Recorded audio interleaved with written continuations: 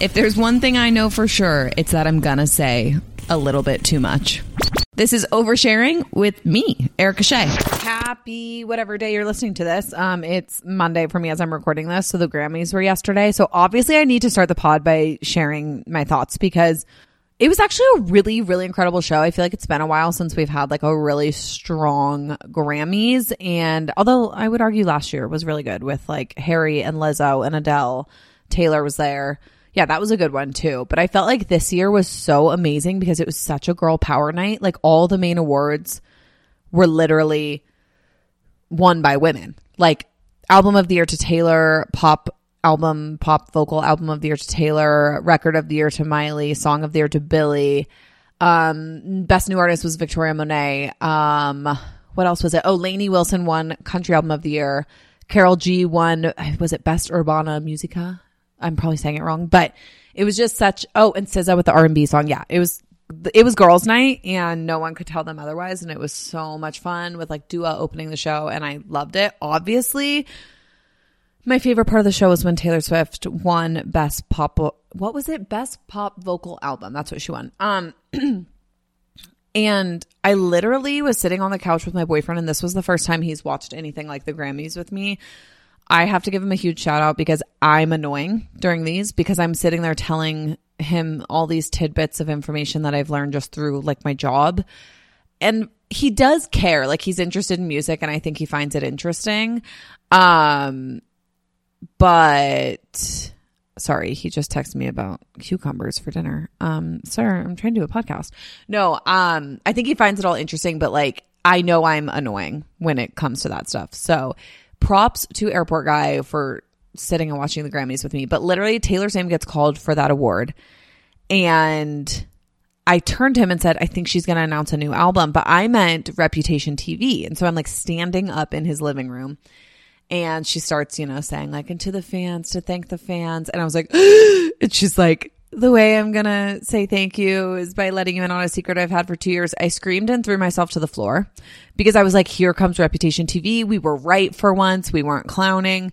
No, she wasn't announcing Reputation Taylor's version. She then shared it's a brand new album and I'm freaking out. And my theory on it is that it is the Joe Alwyn breakup album. They were together 6 years and she said she's been keeping this a secret for 2 years, which tells me she wrote this album during their relationship falling apart rather than after they officially broke up. Like I think she wrote it while she was mourning the breakup while still in it. Yeah. So I think this is going to be a gut-wrenching album. I feel for anyone going through heartache right now because I think this album might destroy you.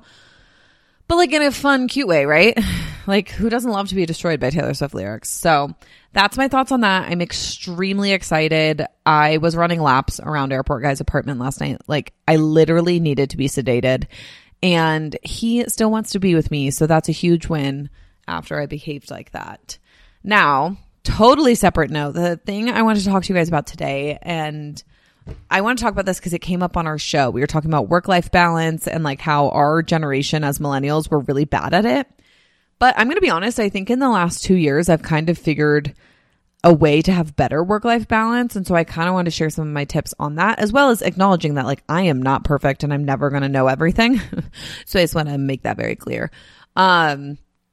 If you are someone who's really struggling with this, I hope this is like a place to start. And then I hope you continue down this path of figuring out better work-life balance and overall greater happiness in life that doesn't just come from work. Because I think that's part of the problem is so many of us put our value on what we do for work. And I think that too is a balance. Like it's so great to have that be fulfilling and to have that be something that brings you joy, but it's not great when it gets to the point like it used to be for me where it's all that matters to you. And if work isn't going well, your life isn't going well. It's like with all things, you need balance. Like with relationships, I think there was probably a time that when I was single, I was like, oh, I'm miserable. And then I found the balance on that. And then I met my person. So I really do believe that the more balance you create in all areas of your life, the better that each of those areas will go. Like it was once I found a little bit more work-life balance that actually my career took off even more because I'd put in so much work, but I also had a life and I had value to my life that wasn't just my job title. So starting with the whole work-life balance thing, I think it's so important that you develop habits that allow you to have that balance. And that's so much more than saying like, I want to be better at having work-life balance. Like you have to really put in the work and you have to figure out what works for you. And I think so many people don't work these traditional 9-to-5 desk jobs anymore. Like maybe you work from home, or maybe you're like me and you work really early mornings and then you do some more work later in the day. And so what I do is I just have several hours each day that I don't answer emails. Like I pretty much won't answer an email between 1 and 4. And frankly, it's because half the time I'm napping, like half the time I am asleep and I'm not going to answer those emails. Now, obviously, if something comes up and it's an emergency or someone texts me and is like, hey, can you please check your email? I'm so sorry. It's right now, whatever.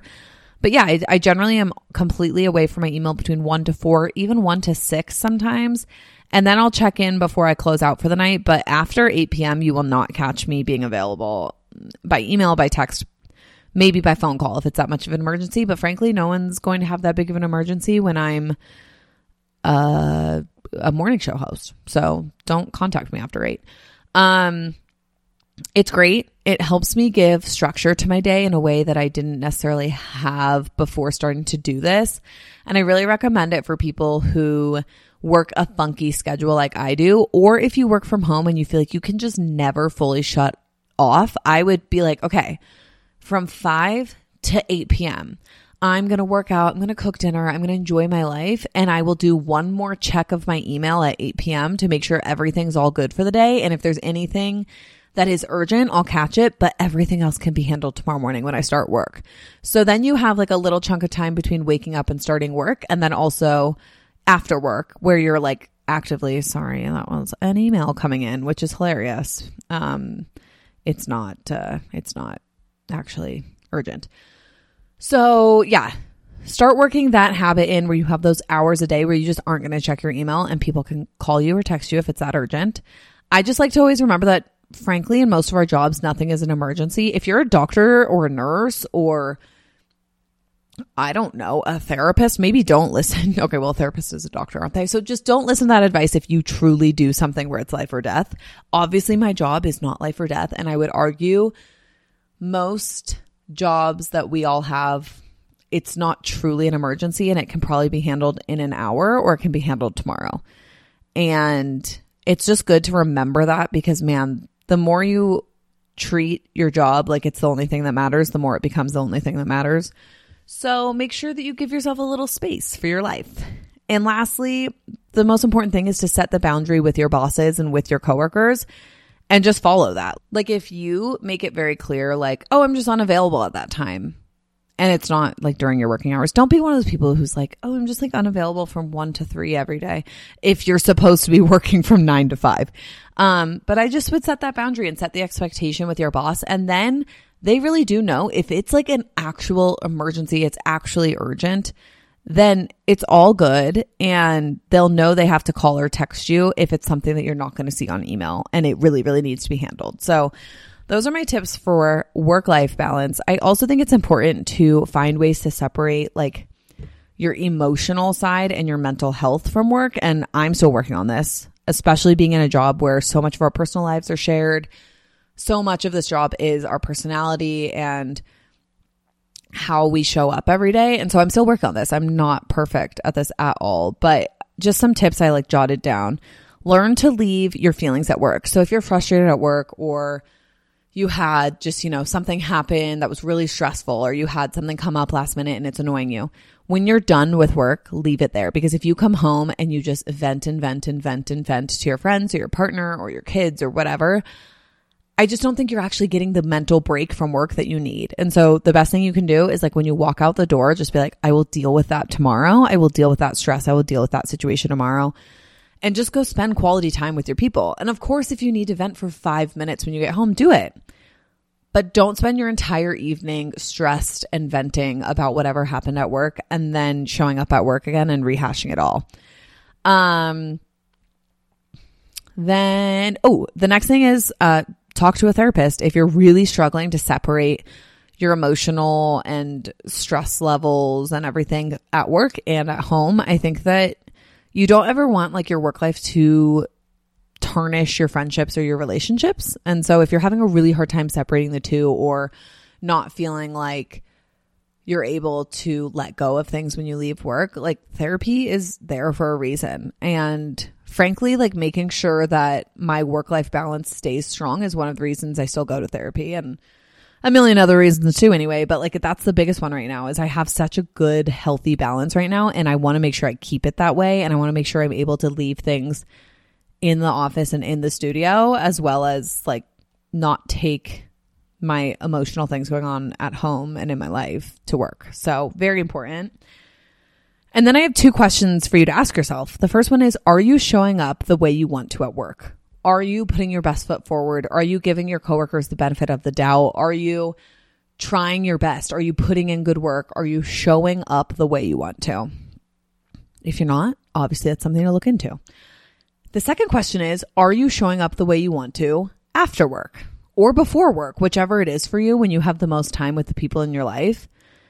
If you feel like all you do is bring the stress from work and all you do is, you know, sit there and think about work and think about it and think about it, and you're not showing up for your partner, great. You're not showing up for your kids, great. You're not showing up for your friends, great. You're not showing up for your parents or your siblings or yourself, great.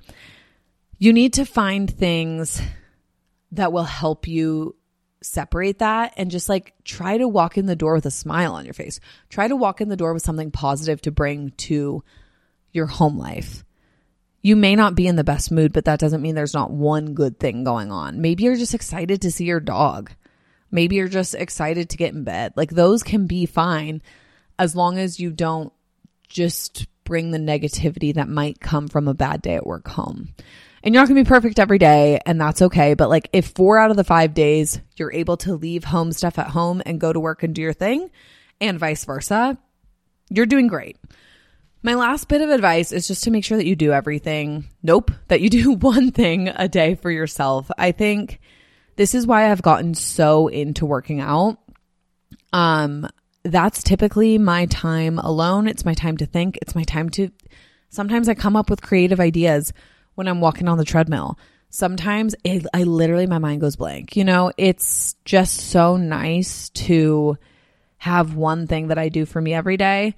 Lately, my boyfriend and I have been cooking a lot, and that's another thing that's totally for me every day, because we're cooking meals that make me feel good about what we're eating, and that we're also cooking some fun stuff. We made make your own Crunchwrap Supremes last night, guys. Highly recommend. So easy, so good.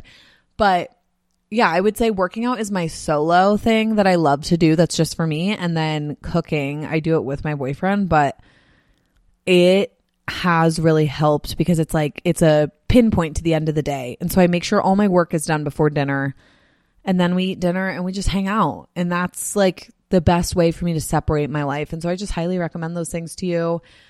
We also play a lot of trivia with our friends. Like we go to trivia. We don't like have trivia parties at home, which is also totally fine if you want to do that. But that's like a fun way to totally leave my work brain behind. And I don't know, I just recommend making sure that you maybe do like one social thing a week, and then obviously something social on the weekends. And I don't know, try to spend time with your people, because I think that the more time you spend with your friends and loved ones, the more that you're able to kind of let go of the stress of the day. So that is my whole rant about work-life balance. And I hope you're all doing so well. I hope that honestly not many people needed to hear this. I think we're getting better as a generation, as much as I just said, like, this is what millennials struggle with. I think we're all starting to figure it out. And if you have any questions about like how I slowly figured it out, I'm so happy to talk about it. It took a lot of time. I used to only work and that was it. And now I feel like I have a really good balance. So I'm always here. My DMs are open. It's at Erica Shea with 3 A's. And I love talking to you guys. And I hope you have an amazing rest of your week. And like, if you want to talk about the Tortured Poets Department, please DM me. I need to talk. Okay. I love you. Bye.